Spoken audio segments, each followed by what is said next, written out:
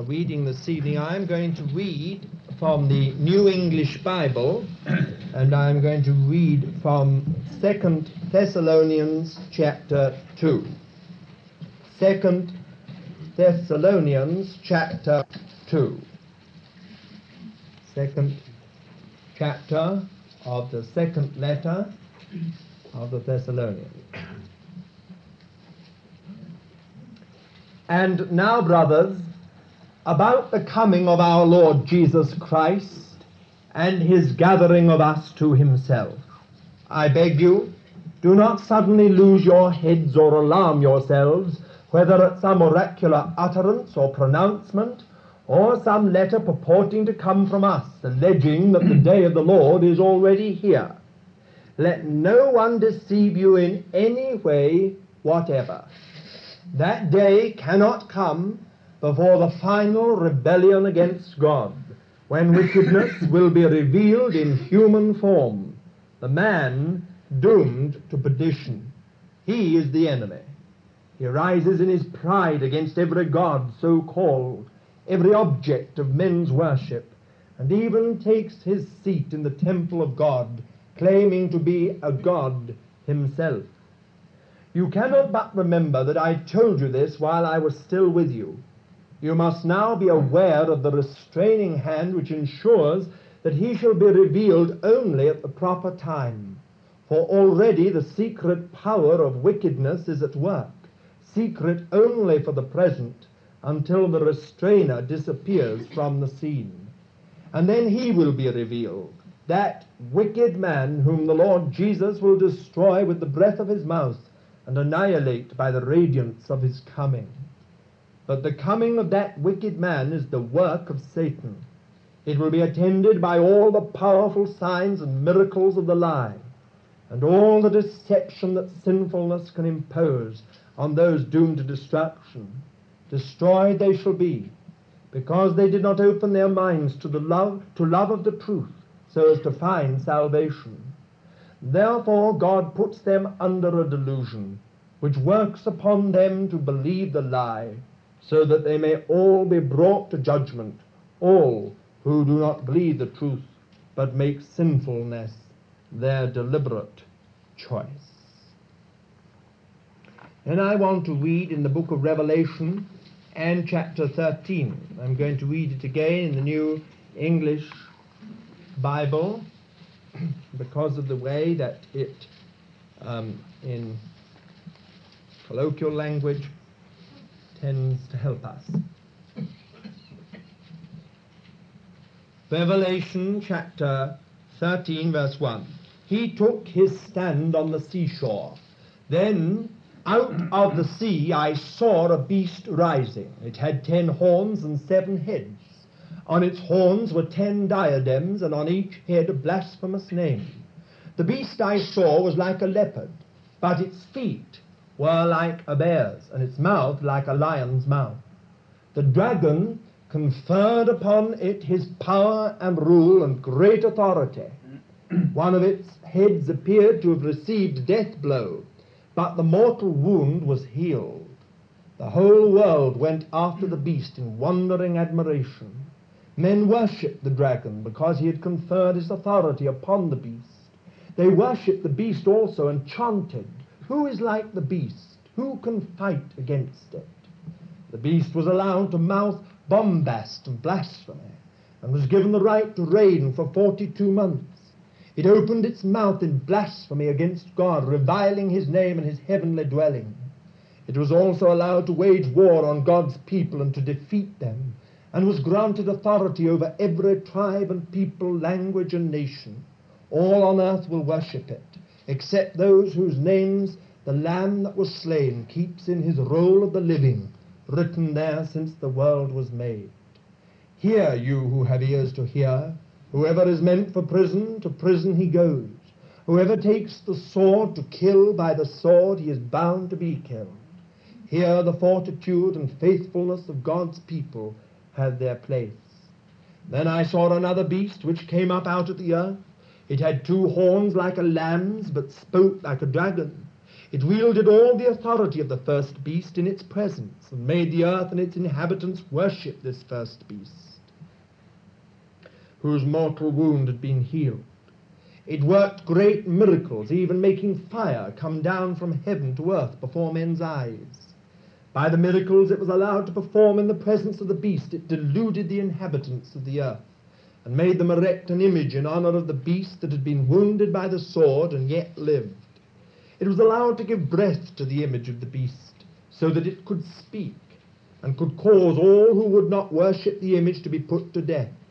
Moreover, it caused everyone, great and small, rich and poor, slave and free, to be branded with a mark on his right hand or forehead, and no one was allowed to buy or sell unless he bore this beast's mark, either name or number.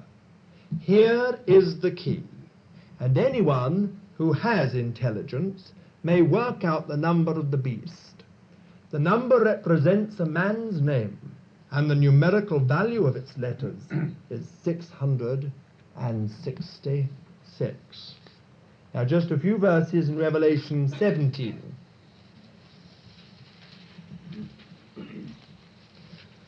Revelation 17. Then one of the 7 angels that held the 7 bowls came and spoke to me and said, Come, I will show you the judgment on the great whore enthroned above the ocean. The kings of the earth have committed fornication with her, and on the wine of her fornication men all over the world have made themselves drunk. In the spirit he carried me away into the wilds, and there I saw a woman mounted on a scarlet beast, which was covered with blasphemous names, and had 7 heads and 10 horns. The woman was clothed in purple and scarlet, and decked with gold and jewels and pearls.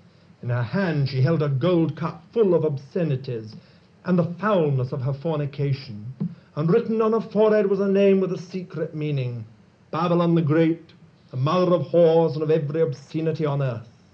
A woman I saw who was drunk with the blood of God's people, and with the blood of those who had borne their testimony to Jesus.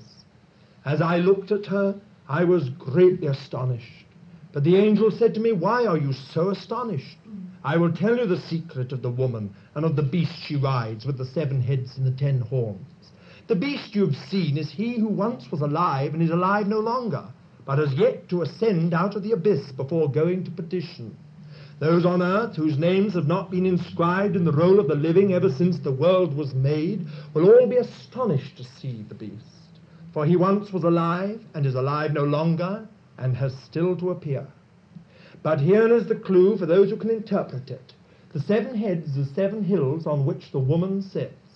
They represent also 7 kings, of whom 5 have already fallen, 1 is now reigning, and the other has yet to come. And when he does come, he is only to last for a little while. As for the beast that once was alive and is alive no longer, he is an 8th. And yet he is one of the 7, and he is going to perdition. The 10 horns you saw are 10 kings who have not yet begun to reign, but who for 1 hour are to share with the beast the exercise of royal authority. For they have but a single purpose among them, and will confer their power and authority upon the beast. They will wage war upon the Lamb, but the Lamb will defeat them. For he is the Lord of lords and King of kings, and his victory will be shared by his followers, called and chosen and faithful. Well, now, it would be stupid of me to even think that we could go over what we have already said in the last 2 evenings about the Antichrist, particularly in the light of the reign of this man Antiochus Epiphanes. But you will remember that last week we stopped just at the point of what we can learn from the policies of Antiochus Epiphanes concerning the policies of the Antichrist. You will remember that far from being a fiend, a kind of fanatical religionist, the Antichrist in all likelihood will be just like Antiochus Epiphanes, a cultured, refined, affable, genial, popular democrat, at least outwardly. A man who will simply as it were, take in everyone and everything. Now we learn that quite clearly from the Word of God. If we turn just to these scriptures, to Daniel chapter 7. Daniel chapter 7, verse 8.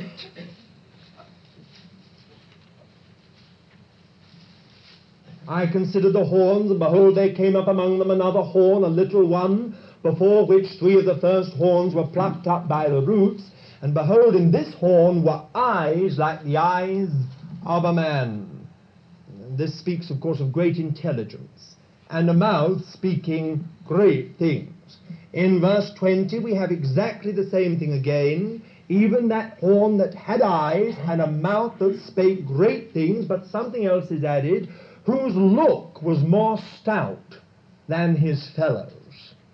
In other words, there is some strength, of very real strength of personality, a unique personality. In chapter 8, verse 23, we read, and in the latter time of their kingdom, when the transgressors are come to the full, a king of fierce countenance, and understanding dark sentences, or understanding riddles, will stand up. Again, evidently someone who is very intelligent. If you turn to Revelation chapter 13 and verse 4, we read, and they worship the dragon because he gave his authority unto the beast, and they worship the beast, saying, who is like unto the beast, and who is able to war with him? And then again, if you turn to Revelation 17 and verse 13, Revelation 17 and verse 13, these have one mind, and they give their power and authority unto the beast. And then if you turn to 2 Thessalonians chapter 2, 2 Thessalonians chapter 2, verse 11, and for this cause God sendeth them a working of error, that they should believe a lie. So it is quite clear that the Antichrist is in fact a most deceptive personality, a very great personality with very great intelligence. If we are to understand from what we have learnt through this man Antiochus Epiphanes, then he is an affable, genial man, greatly liked and very popular with all. Now you will remember that we talked last week about the policies of Antiochus Epiphanes, which were really to completely unify the whole of his kingdom, to seek to reconcile all in his kingdom into one, and to do that by Greek language and by Greek culture and Greek traditions. In other words, anything which divides is wrong. Now, it doesn't need me to say much about that this evening. I said it last week. But you must surely know that the watchword now throughout Europe is unity. Political unity, economic unity, religious unity. Strangely enough, it was these 3 objectives which were the very objectives of Antiochus Epiphanes. His objective was political unity, not only for his own kingdom, but he hoped in the end for the whole of the Mediterranean area and Asia. Political unity, economic unity, religious unity. Now we know that the watchword today, both in the United Nations and in the world at large, and particularly here in Europe, is unity.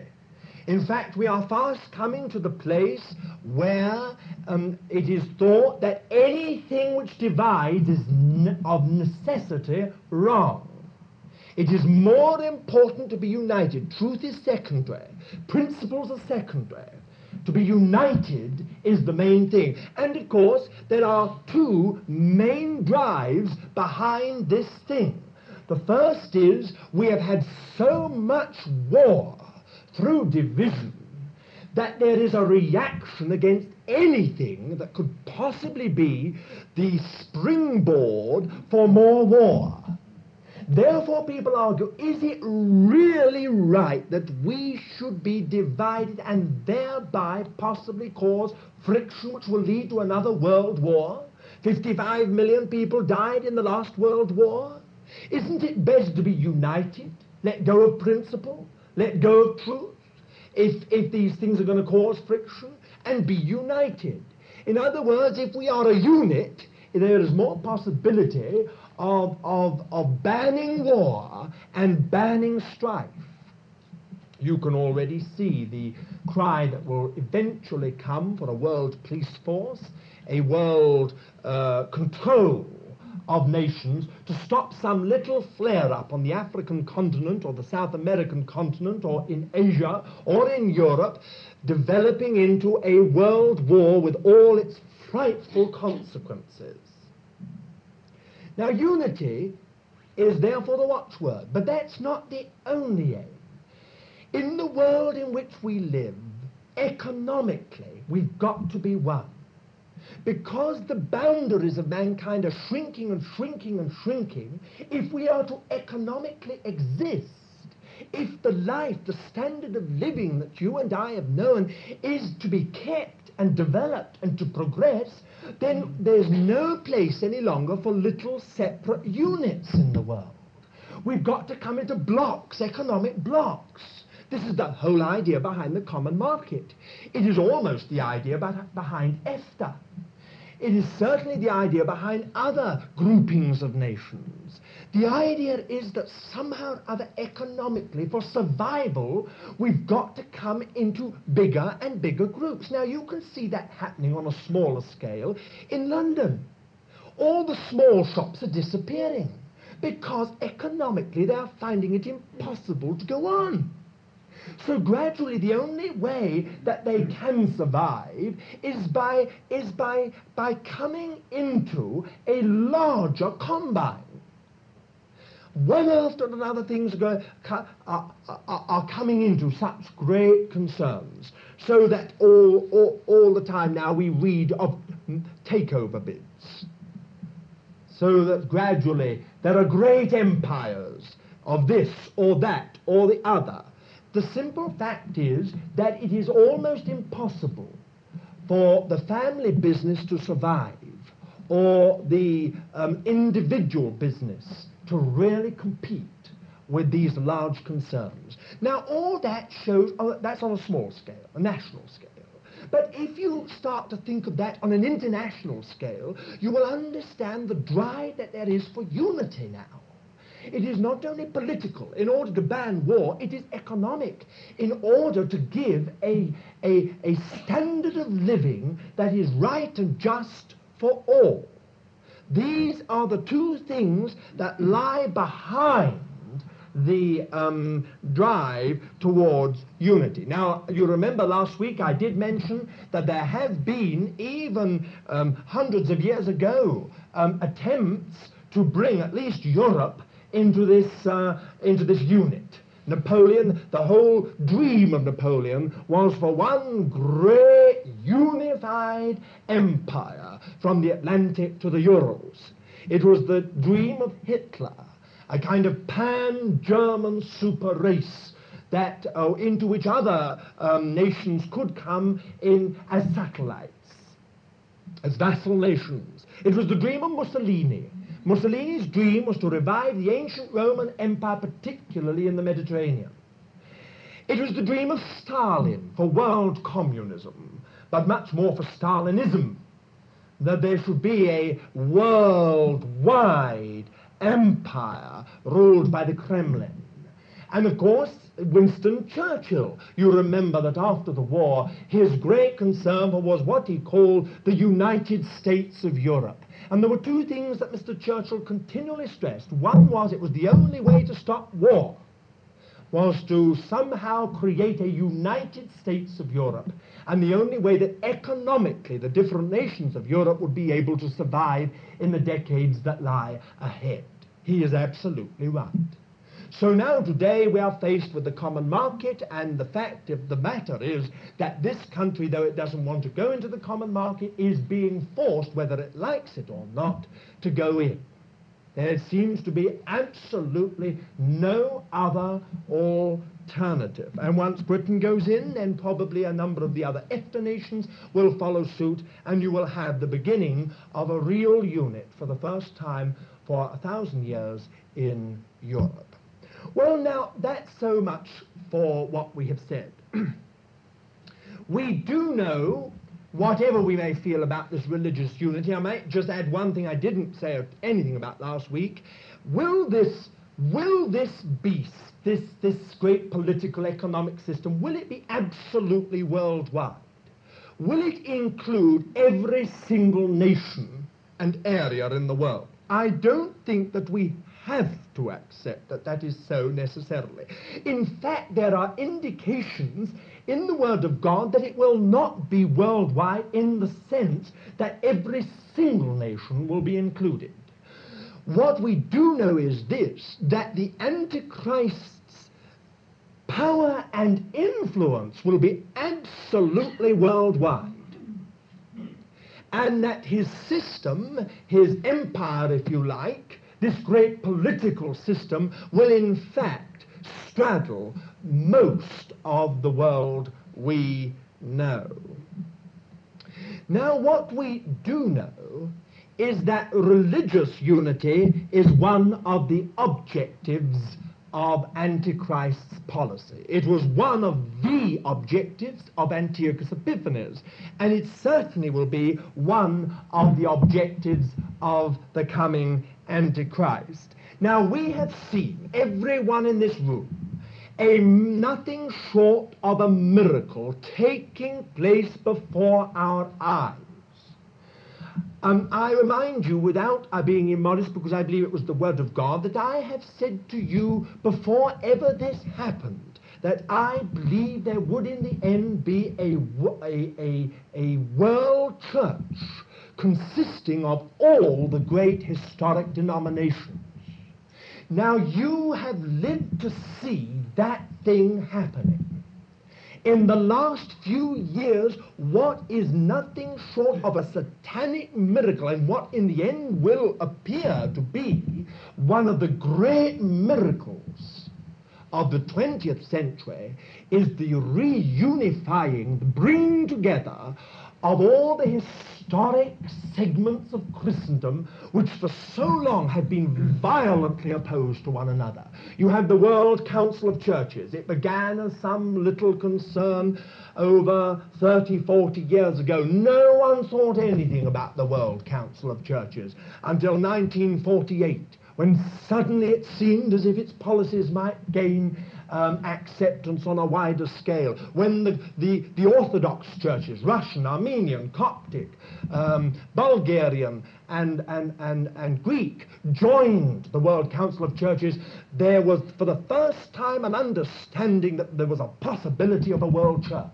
From that point onwards, one of the commonest phrases in the World Council of Churches in their messages and discussions was the coming great world church.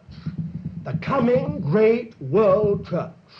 And it was said by a great Swedish archbishop that, of course, he said, first we had Paul, that is the Protestant churches, now John has come in, that is the Orthodox churches, and we're waiting for Peter.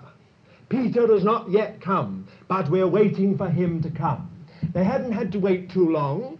The Second Vatican Council took place not so very long ago, and for the first time in centuries, Pope John the 23rd spoke of the heretics of former years as separated brethren.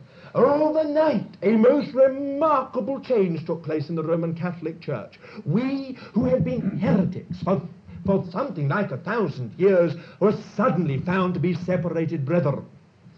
And we were told that the Roman Church would welcome us with wide open arms. When the Archbishop of Canterbury, Dr. Ramsay, went to the Vatican just this last summer, what was it that was said to him?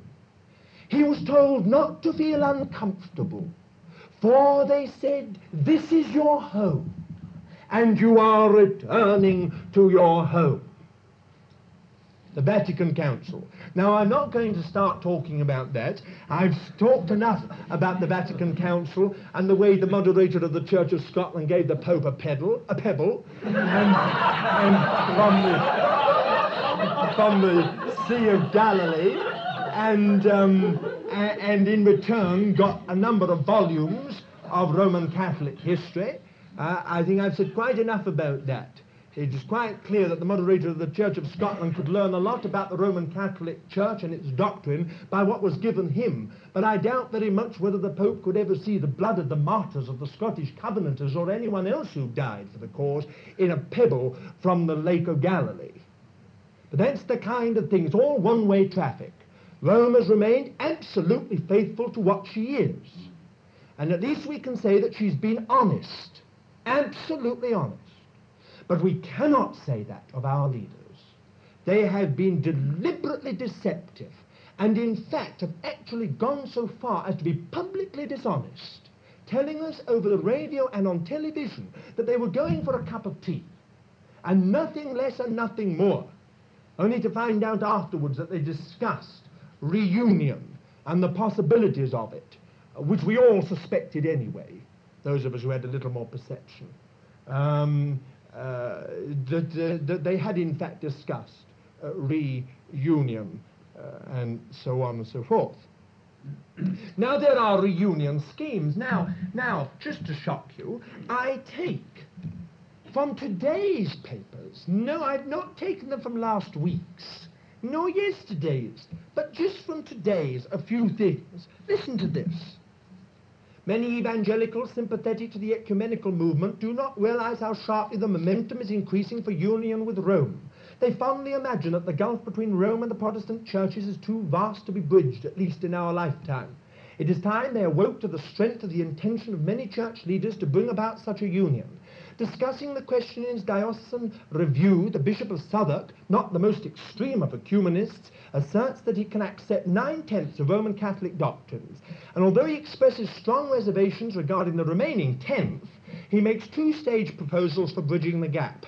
He seems more concerned about the papacy than about the doctrines of Rome, which true Protestants can never accept, concerning Mary, intercession of the saints, purgatory, and the most important of all, transubstantiation.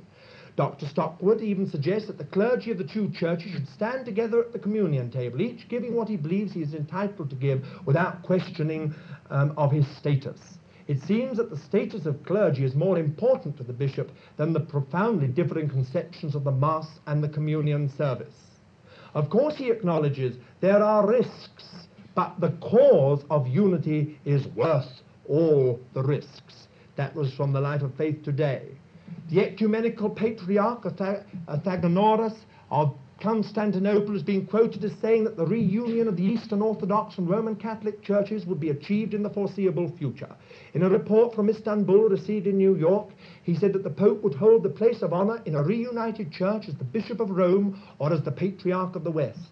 The Patriarch, who is 81, said that he intended to visit the Pope next year to resume confidential discussions begun when the Pope visited Jerusalem in 1964. In the Christian and Christianity Today, this is what we read: timetable for unity. This is what has been put before the church, the Anglican Church.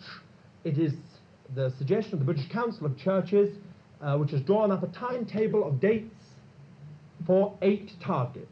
First, Anglican Methodist reunion, completion of State 1, that is integration of ministries and intercommunion. 2, Anglican Methodist reunion, completion of State 2, that is full organic union.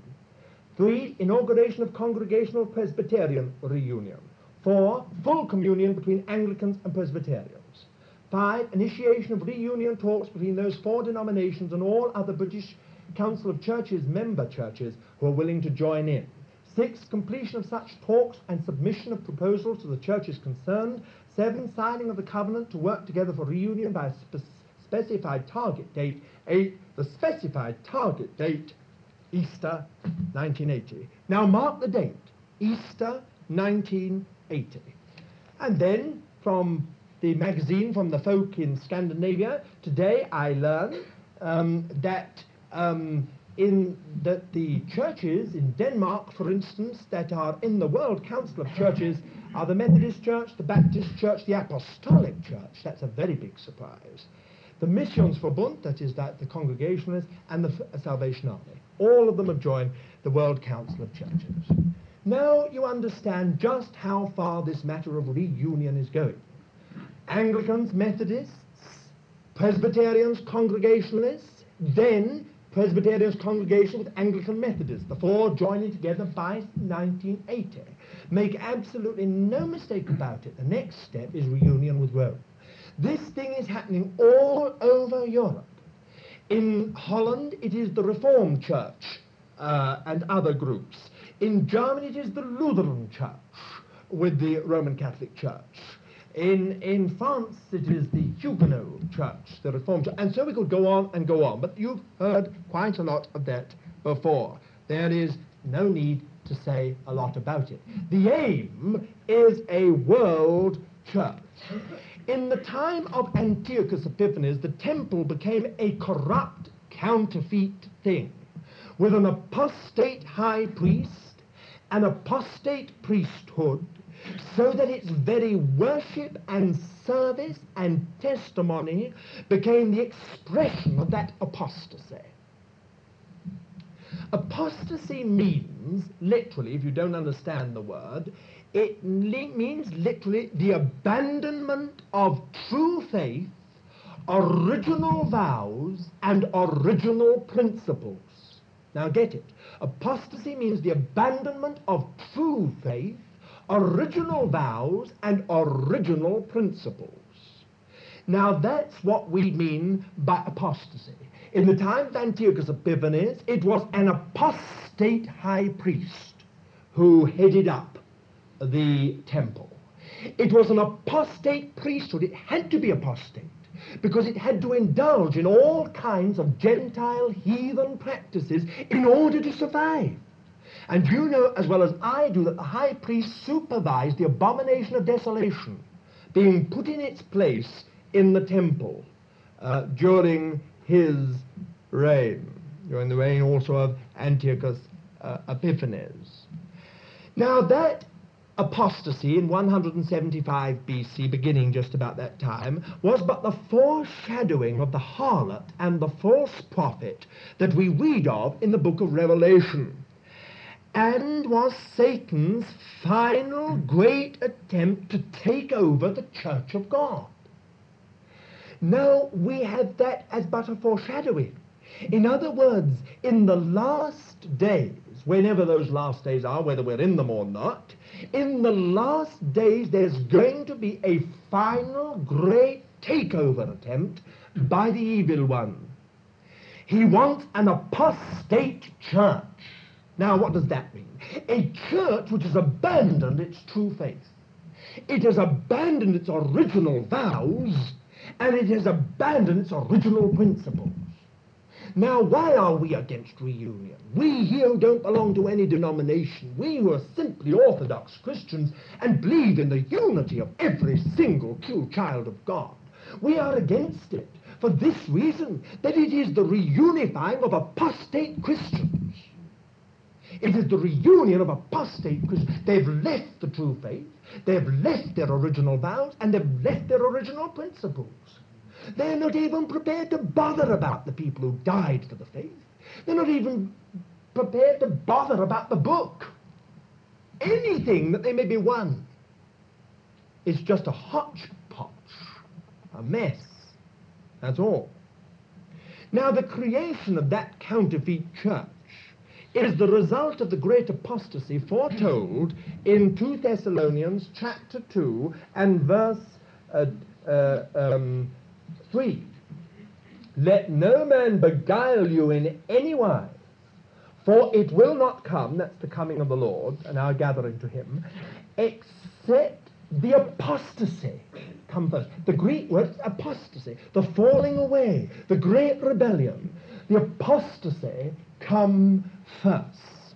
Now this apostasy is going to produce a counterfeit church, so counterfeit, so apostate, that the Antichrist can take his place in it as God.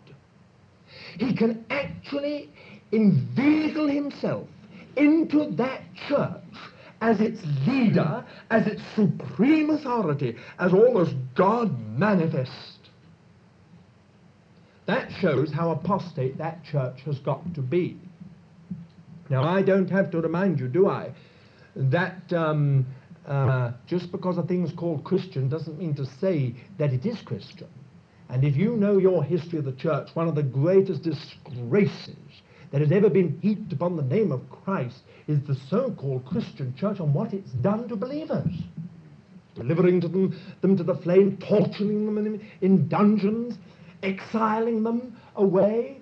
The so-called church has been one of the most vile and wicked of instruments in the persecution of true believers. Now, therefore, we must not be sentimental about this thing. What is evil, even if it has a facade of good. And sure enough, sooner or later it will reveal itself for what it really is. It is very interesting to compare 1 Timothy chapter 4, verse 1. But the Spirit saith expressly that in later times some shall fall away from the faith, that's apostasy, giving heed to seducing spirits and doctrines of demons. Now this means that this great apostasy foretold in Thessalonians is not just the work of man. There are seducing spirits at work, demonic doctrines of demons, doctrines that are propagated by the activity of demons.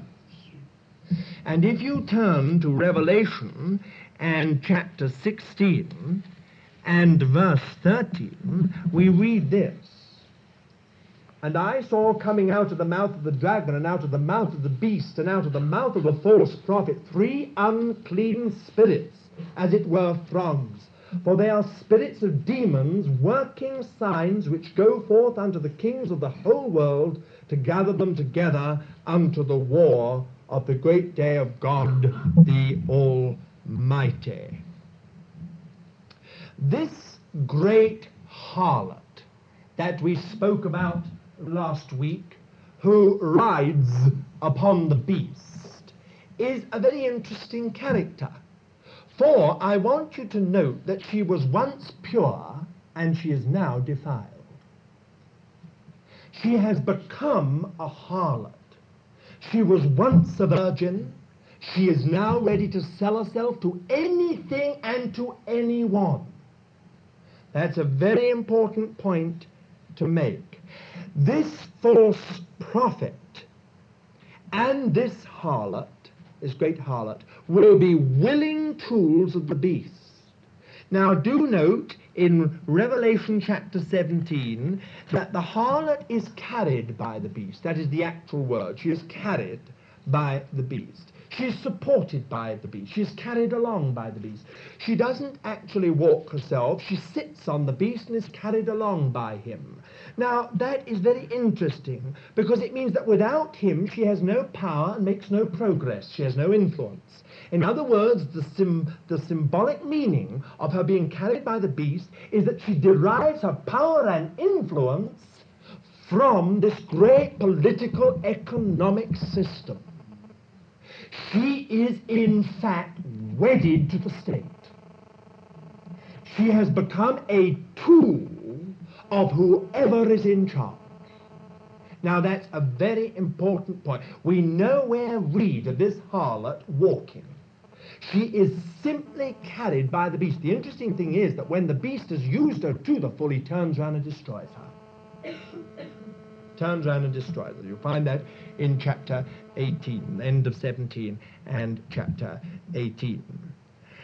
It seems reasonably clear that this harlot is a religious system centered in the political capital of the beast. Now, here is a chart.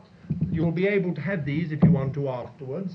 But here is a chart that we have made out that may just help you to understand why we think that the harlot is a religious system. Because you must note the amazing comparison between the harlot, the great harlot, and the bride of Christ. Now, if you take your Bible and look these up, you'll find it. Revelation 17:1, she is called the great harlot. If you look at Revelation 19, verse 7, we read of the wife of the Lamb, the bride of Christ.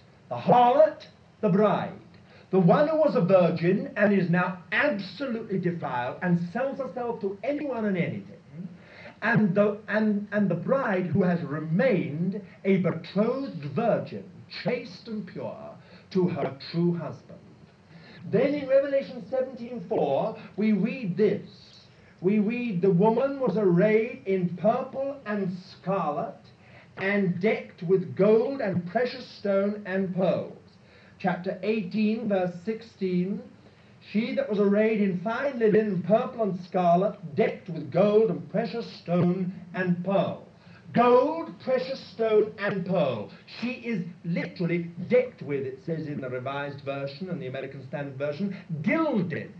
Gilded with is the actual word. She is gilded with gold, precious stone, and pearl. In other words, it's only skin deep.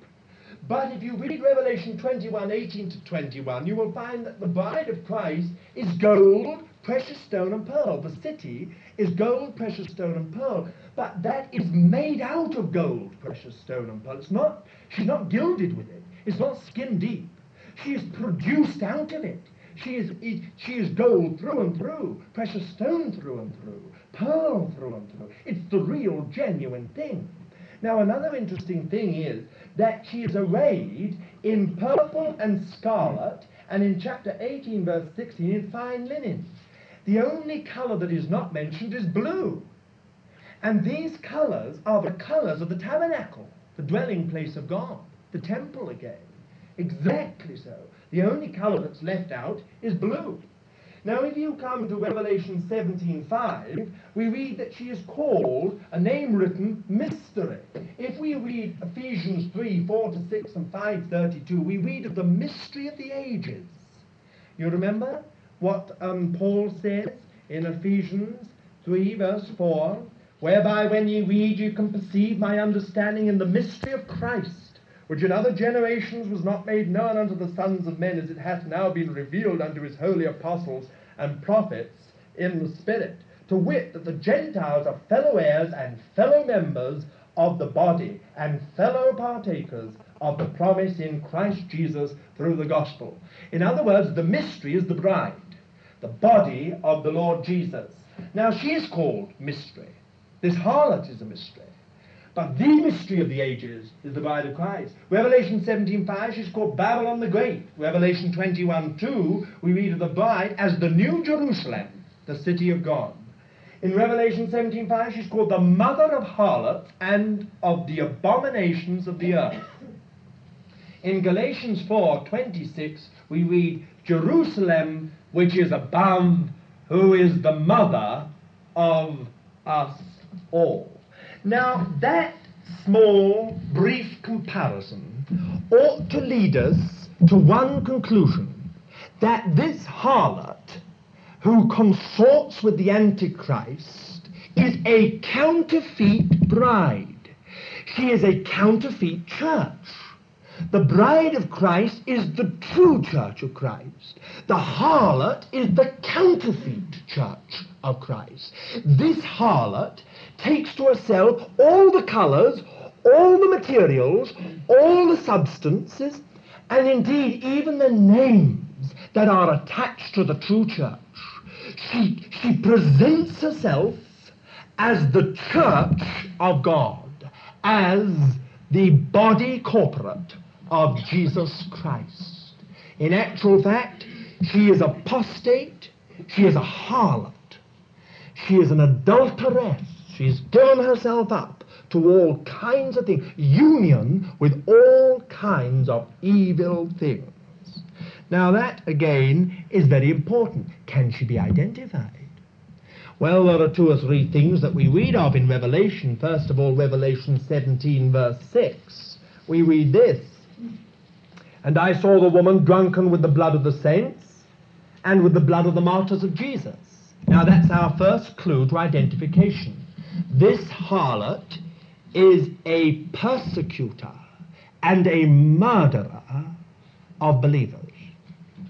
The second thing we read is in chapter 18, verse 24. It's the same. "And in her was found the blood of prophets and of saints and of all that have been slain upon the earth."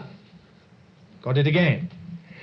That's the first clue. The second clue is Revelation 17, verse 2. Revelation 17, verse 2. "With whom the kings of the earth committed fornication." With whom the kings of the earth committed fornication. They were united to her. She was united to them. She became one flesh with the kings of the earth. In other words, it is something that has political union, is wedded to the political union that the kings of the earth represent. That's very clear. That's the second thing. Verse 18, we have it again. "The woman whom thou sawest is the great city which reigneth over the kings of the earth." That's a remarkable phrase. She reigneth over the kings of the earth. Then, again, chapter 17, verse 9. Here is the mind that hath wisdom. The 7 heads are 7 mountains. Now, I suppose all the majority of Bible scholars and theologians are completely united that this harlot is Rome. Now, even all Roman Catholic theologians are united on this point. No one digresses, for the most part, from this identification that this harlot is Rome. The point is that the Roman Catholic Church says it is imperial Rome, whereas other believers, because of the course of the Roman Church, have identified it with religious Rome. I am persuaded that it is both. I think that this religious system is centered, or going to be centered, in the capital of the Antichrist. That's the point. In other words, when you read in chapter 18 of all the merchandise and the wealth and the barter and the commerce that is centered here, when it is destroyed, it has meaning.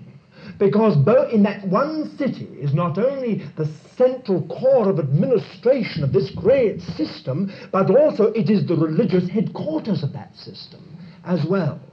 In other words, it seems to me that we have here nominal Christendom reunited in apostasy to Rome, with its headquarters in Rome. It's as simple as that, and of course we may well live to see whether I'm right or wrong. I'm quite happy to be proved wrong on this point, but that is my conviction, that you have here in symbolic form the reunifying of the whole of nominal Christendom, all the historic denominations, to Rome, with its headquarters centered in the Rome. I go further, I would say it's centered actually in the Vatican. Now, who does the false prophet represent? Well, the false prophet, you will see, represents the Lamb. Look at it, Revelation 13, verse 11. He represents the Lamb, but he has the horns of the Lamb, but he speaks like the dragon. In other words, he represents the Lamb of God, but he speaks the word of the devil. It's as simple as that. He appears as the representative of Jesus Christ on earth. But in actual fact, his job is to do the work of the devil. Now, this is this second beast that we read of here in Revelation, chapter 13, verse 11. If you read verse 11, and you compare it with 16, verse 11, you'll find that this lamb beast is called the false prophet. Now, it would seem to me that he symbolizes the leadership of this counterfeit church. For this false prophet is everywhere spoken of, not as a system, but as a person. And therefore it seems to me that he represents Christ. He is the vicar of Christ. He is the representative of Christ. He is the one who stands in the place of Christ. But in spite of the fact that he represents Christ, that is his claim, he speaks the words of the devil, and he does the work of the devil, and he fulfills the purpose of the devil. That is the meaning as I see it. Certainly he uses all his supernatural powers to support and carry out the policies of the Antichrist. If you look in chapter 13 and verse 12, we read, he exerciseth all the authority of the first beast in his sight, and he maketh the earth and them that dwell therein to worship the first beast, whose death stroke was healed. And he doeth great signs, that he should even make fire to come down out of heaven upon the earth in the sight of men. And he deceiveth them that dwell on the earth by reason of the signs which it was given him to do in the sight of the beast. Now, if you read on right the way through to verse 15, you will find that everything the false prophet does is in support of the Antichrist. He has become the willing and devoted tool of the Antichrist. This is exactly the history of Antiochus Epiphanes. Jason, the high priest, became the devoted and willing tool of Antiochus in the carrying out of all his policies, even when it meant the slaughter of thousands and thousands of God's people. The high priest took the side of a Gentile heathen king against his own people, he who's supposed to represent them. And the one who followed him was no better. Now, this false prophet makes it impossible for anyone to conduct a living unless they are registered. The system has a kind, the system of the Antichrist, this great political system which is going to arise, has a kind of vast trade union with a closed shop policy. Now, don't get carried away just by the symbolism. That's exactly what it means. Listen. And he causeth all, the small and the great, the rich and the poor, the free and the bond, that there be given them a mark on their right hand or upon their forehead, and that no man should be able to buy or to sell save he that hath the mark, even the name of the beast, or the number of his name. In other words, you've got a great system of registration, a kind of identity system, whereby you have to register, and in return you receive the mark of the beast. In other words, you receive the right, the permit to conduct a living, a permit to live a normal life. In other words, it would seem to me that all the great positions will be closed to anyone, just as they are behind the Iron Curtain and elsewhere. It is entirely closed unless you're a party member. So there'll be a great closed shop policy. You can't even conduct a living unless you're registered and have a party card. It's as simple as that, putting it in language that we all understand. Indeed, the false prophet is the means of many being deceived and deluded, and true believers being eliminated. Thus the Antichrist will take his place in the temple of God. It says in 2 Thessalonians chapter 2 verse 4, he shall take his place in the temple of God and give himself out as God. This is how he does it, by way of this leader of a counterfeit religious system wedded to the political economic system. Now, I don't know whether I'm making myself clear enough to you, but this is why the Word of God is absolutely dogmatic upon this matter. Listen to it. As if God by the Spirit knows that in those days there will be very much confusion.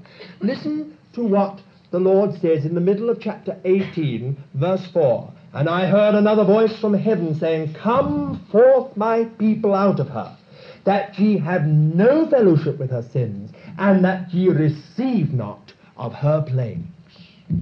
In other words, the Word of God is absolutely dogmatic that every single true Christian should break any connection they have with that harlot. In other words, I could not belong to a denomination which is represented in this thing, this World Council of Churches, or has any part or parcel in what is happening. The Word of God is absolutely dogmatic in this matter. The time has come to be absolutely clear about it. The same you will find again in 2 Corinthians and chapter 6 and verse 14, where the word is even more clearly put. It says this, Be not unequally yoked with unbelievers, for what fellowship hath righteousness and iniquity? What communion light with darkness? What concord hath Christ with Belial? Now Belial is the Antichrist. Or what portion hath a believer with an unbeliever? Or what agreement hath a temple of God with idols? For we are a temple of the living God. Then it goes on, Come ye out from among them, and be ye separate, saith the Lord. Now, it will be the true church, unadulterated, though failing in many ways and poor, that will present Antichrist with his great problem. To him they will appear unreasonable, stubborn, short-sighted, narrow-minded, old-fashioned bigots and divisionists.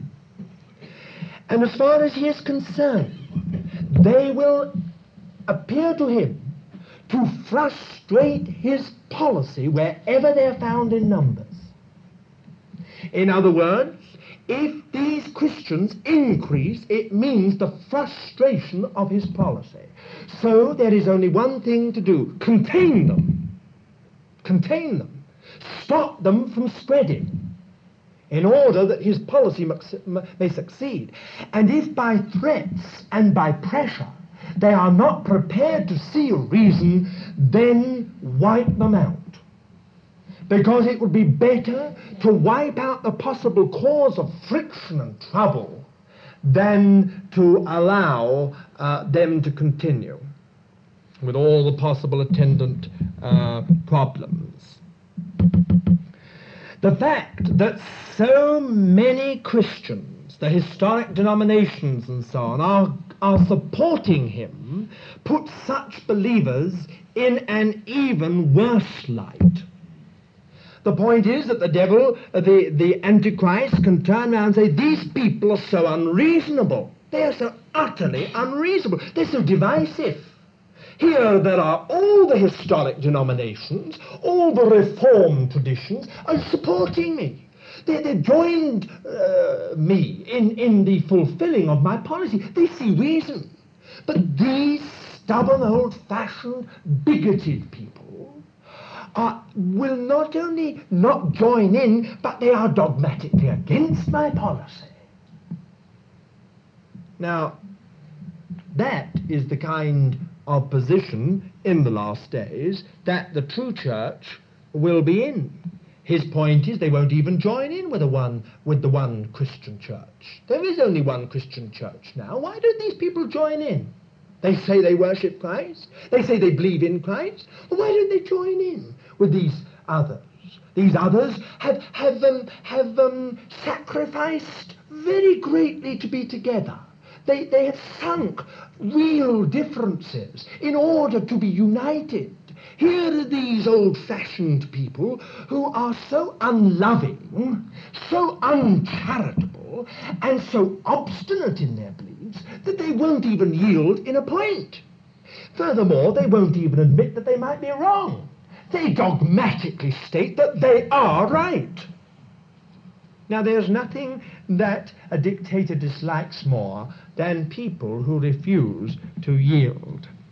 And these people, in his eyes, that hold and teach beliefs not in keeping with the spirit and progress of the age, who won't even consider whether they may be possibly wrong, they must either be brought to see reason or eliminated. In other words, the final solution is something which the devil has up his sleeve. The final solution is, in the very end part of the tribulation, the complete annihilation of Christians and Jews. Just as in the Nazi Party scheme, the final solution was first the eradication of the Jew and then the eradication of the evangelical. And that was only discovered after the end, at the end of the war, that that's what it would be. Thus, this will occasion the most terrible persecution in world history, the Great Tribulation, of which all that has preceded has been but a mere shadow. Now, if you read Daniel chapter 12 and verse 1, you will read that it was a time such as has never been in the history of the world. And if you read chapter 12 verse 1, I just read it. At that time shall Michael stand up, the great prince who standeth for the children of thy people, and there shall be a time of trouble such as never was since there was a nation, even to that same time. In Matthew chapter 24 and verse 21, for then shall be great tribulation such as hath not been from the beginning of the world until now, no, nor ever shall be. This is the last final attempt of Satan to frustrate Christ's coming by simply annihilating the church. He will throw every resource, his last ounce of energy, into this last great onslaught. And furthermore, God will let him go to lengths to which he has never before been permitted in his dealing with Christian people. Now, it is in connection with that the figure 3.5 appears again and again and again. I don't think it would be helpful for us this evening to spend so much time on that, although I had meant to. But this figure 3.5 appears again and again. Sometimes it's 42 months. Sometimes it's 1,290 days. Sometimes it's 1,350 days. Sometimes it's called a time, times, and half a time. But always the thing adds up again, 3.5, 3.5, 3.5, 3.5. Wherever you go is 3.5 years, more or less, approximately 3.5 years. And I believe that there is very much and real evidence that there may well be, at the very end, a time of persecution which, though short, will be the most terrible onslaught that Christians have ever been subjected to. Now, it is during that time that the Lord will return. There's always been controversies whether he will return before it and take all his people from it so that none will go through it. There are others who believe that the believers will go right the way through it. I am not going to say too much on that. What I do know is this, that sometime during that period, the Lord Jesus Christ will return and will take to be with himself those who are ready for him.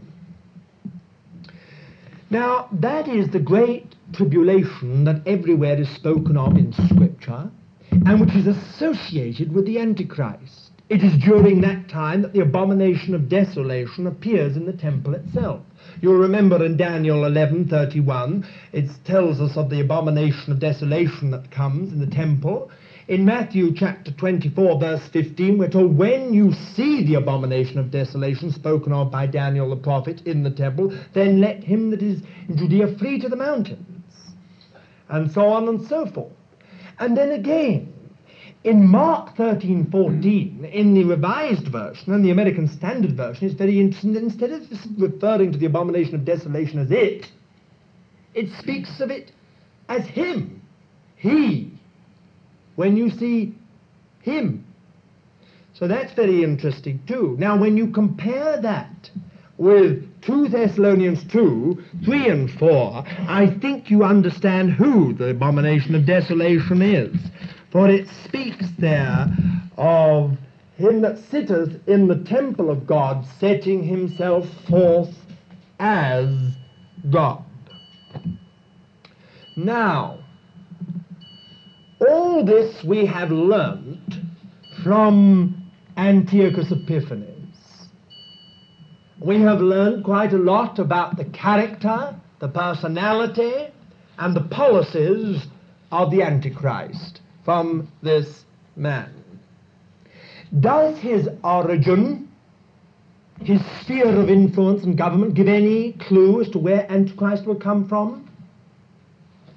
His sphere was Greece and Egypt, and he ruled from Syria.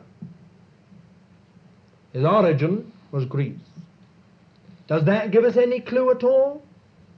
Certainly one thing is absolutely clear, and that is that one of the characteristics of Antiochus Epiphanes was both the suddenness and speed of his appearance and successes. If you read through Daniel, and if any of you want the references, I'll give them to you, you will find again and again it says he suddenly came, with an overwhelming force. He overwhelmed them. It speaks of him destroying mighty ones amongst God's people and the saints. Suddenly. He will suddenly take them in their security. You know, many people in the other countries of Europe in the last war found it very hard to believe that the German people did not know what happened in the concentration camps.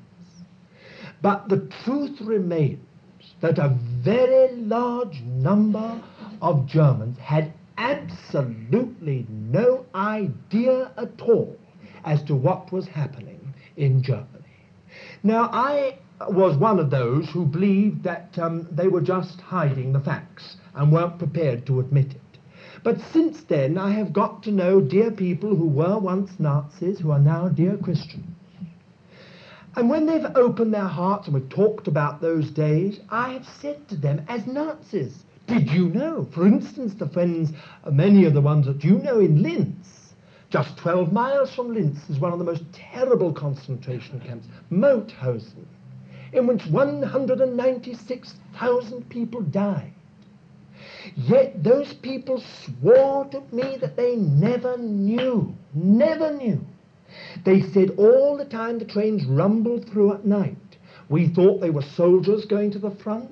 We thought sometimes they were workers being transported to another part. They said it always went through between the hours of 2 and 4 o'clock in the morning. Whenever those trains packed with people went through, Sister Slobetsky told me that the only time she realized something funny was happening was when a train was stopped in Linz and she was asked if she would go to help in the delousing of clothes. She had a big firm that dealt with getting rid of wood-boring beetles and so on. And she said when she got there in the middle of the night, she found these hundreds and hundreds and hundreds of people and their clothes all on one side, and she was told, she asked what on earth was wrong, and she was told, oh, these people are being taken from one place to another for their own safety, and we want to get out, we're transporting them in the middle of the night because the British bombers will bomb them. And Sister Slobetsky entirely accepted the explanation, cleaned up the clothes, and of course she had no idea at that time that they were being transported to Mauthausen, from which none of them ever returned. Now, that makes you realize, when you speak with such people, how a man so devil-possessed as Hitler could win an intelligent, cultured, refined people, so that at the end of the war, thousands of young people willingly offered themselves to die on the front for him. They believed in him. Not one, some of them did, but very few of them knew that behind that whole facade was the destruction of millions and millions of innocent people. Those who did see people disappear, like Theo Lang's mother and father, she was very anti-Nazi. She saw Jewish people vanishing from their homes in the area in which they lived. They didn't dare ask. They didn't dare ask. They just accepted the explanation given that the people were being deported or exported. That's all. No one dared ask. So, dear friend, don't ever think that it can't happen. Once you've got a man who's deluded and deceived the nations, and once you've got someone in power who has policies that seem so good and can put them over with such good propaganda, why, many of us may vanish from our homes in the middle of the night and no one will dare ask a question. Where have they gone? They'll be too frightened that they will get involved. Just vanish overnight. So you, dear parents, see that your children are instructed in the things of God. It may be that these days are a long way off. It may be that they're near. But whatever happens, see that your children are instructed in the things of God, for they will never forget. The godly testimony and example of parents will live in children's hearts when their parents are torn away from them. Well, maybe that's rather dark. Have we any indication at all, if we are, in fact, in the last days, have we got any indication at all as to whether there is anyone in the world who might be this figure, this Antichrist? Now, of course, people have said that Napoleon was Antichrist, as they once thought Nero was Antichrist. They have said Mussolini was Antichrist. They've said Hitler was Antichrist. They've said Stalin was Antichrist. They've been proved wrong in one sense only. These men were Antichrists, but they were not the Antichrist.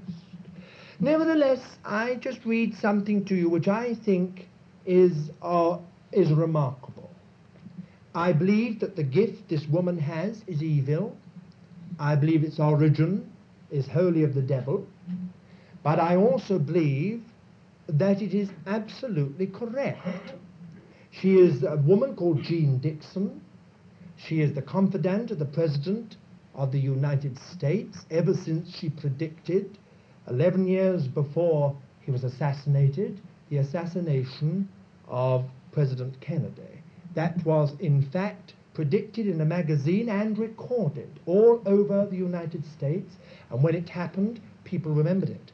Why she has become such a famous woman now and in such high circles, and because she's a very wealthy woman and married to a very powerful man, but because, in actual fact, this woman tried to get all the personal friends of President Kennedy to dissuade him from going to Dallas. And all of them have borne witness to the fact in this book of how she pleaded with them by letter and by phone to stop him. But no one would do so. And she knew that he was going to be murdered. She predicted Nero's death and his succession by Shastra 8 years before, that China would go communistic 3 years before it happened, the assassination of Mahatma Gandhi, Russia's launching of the world's first satellite, the Kremlin shake-up ending with Khrushchev's dismissal and Suslov's takeover, all years before, and all recorded in American newspapers so that they can be proved what is right and what is wrong.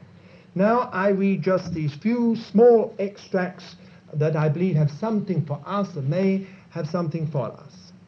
One of the visions she had in 1958.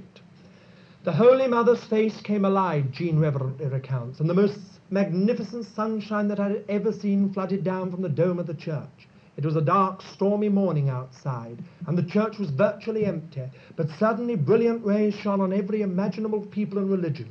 The cathedral overflowed with peasants, kings, queens, the rich and poor of every nationality and creed. I could not see a single vacant pew. Everyone was bathed in the same sunshine, and I seemed to be standing on something as soft as new-fallen snow.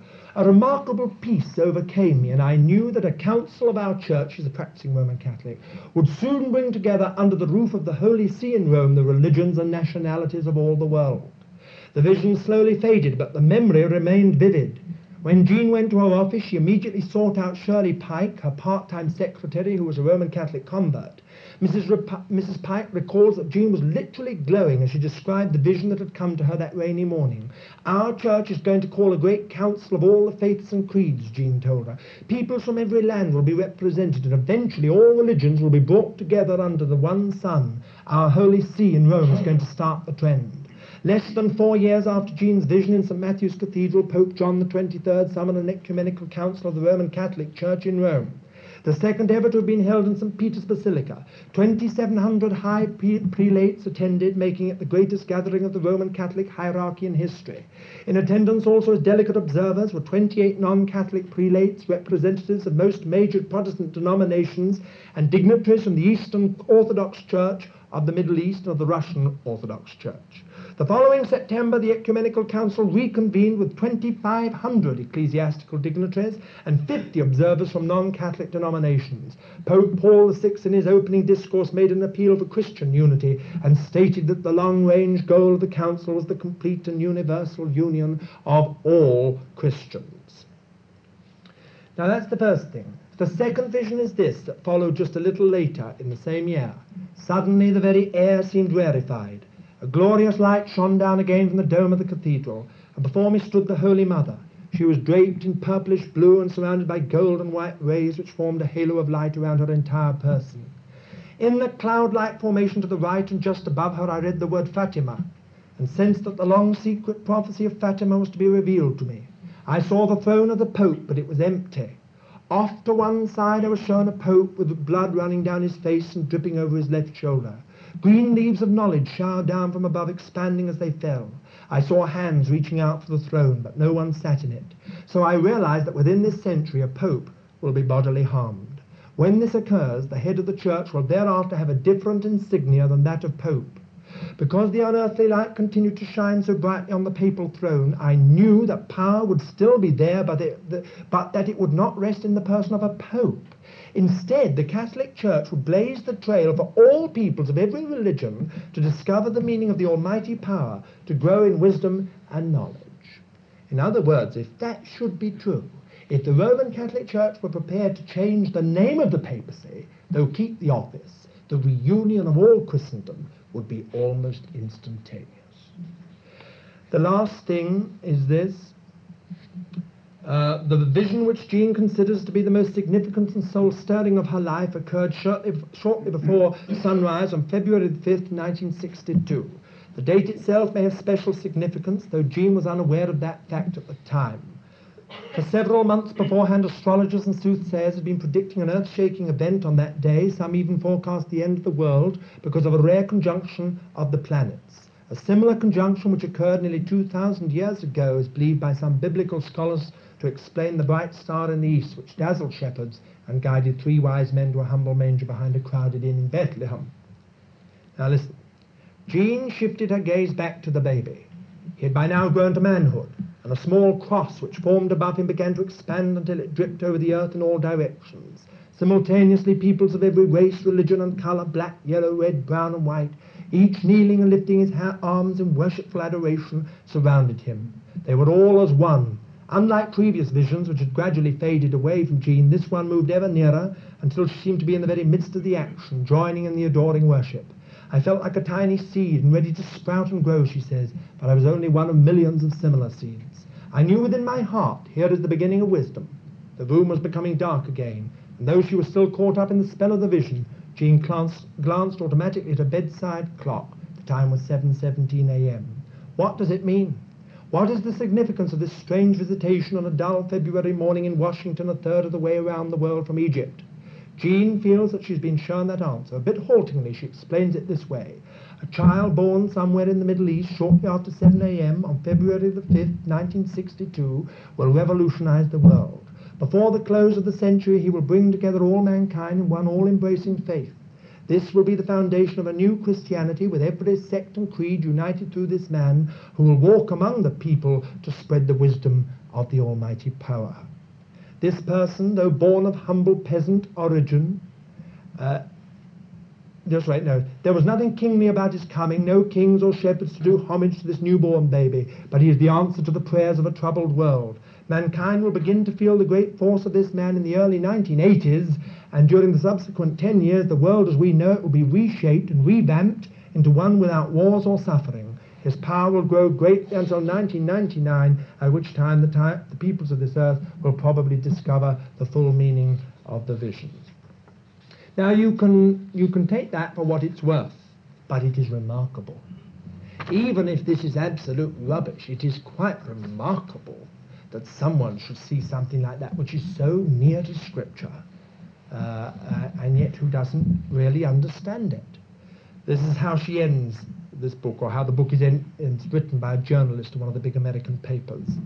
Jean Dixon believes that this symbolic torch can serve as an inspiration to those living during the Holocaust, which she foresees for the 1980s. She sees a Third World War. After this period, she forecasts that Rome will once again become the world's foremost centre of culture, learning and religion, and that the Middle Eastern child whose birth she witnessed in the vision on February the 5th, 62, will unite all warring creeds and sects into one embracing faith. Well, now, whatever you and I may feel, the fact is that before the end comes, this strange figure will appear. I'm not talking about this figure, but the figure in the Bible. We will leave, I think, to another week the more happy and uplifting side of what the Lord will do for those who know him. I'm sorry to end on a rather heavy and dark note this evening, but there is just one thing which we'll say again, that again and again in that book of Daniel and in the book of Revelation you will find there is the little word until. And that little word until is the most glorious of all, for it speaks of the sovereignty and the power of God. Until he whose right it is to reign shall come. Well, that's at least some comfort to us. Shall we pray? And now, Lord Jesus, we do pray that thou wouldst help us very greatly in all that we have heard this evening. We commit it to thee, beloved Lord, and pray that thou wouldst write this upon our hearts, that we may be people, Lord, who can sort out what is true from what is false, and maybe those who become by thy Spirit's education not ignorant of the days in which we live, but sensitive, Lord, to thyself. And we ask it in thy name. Amen.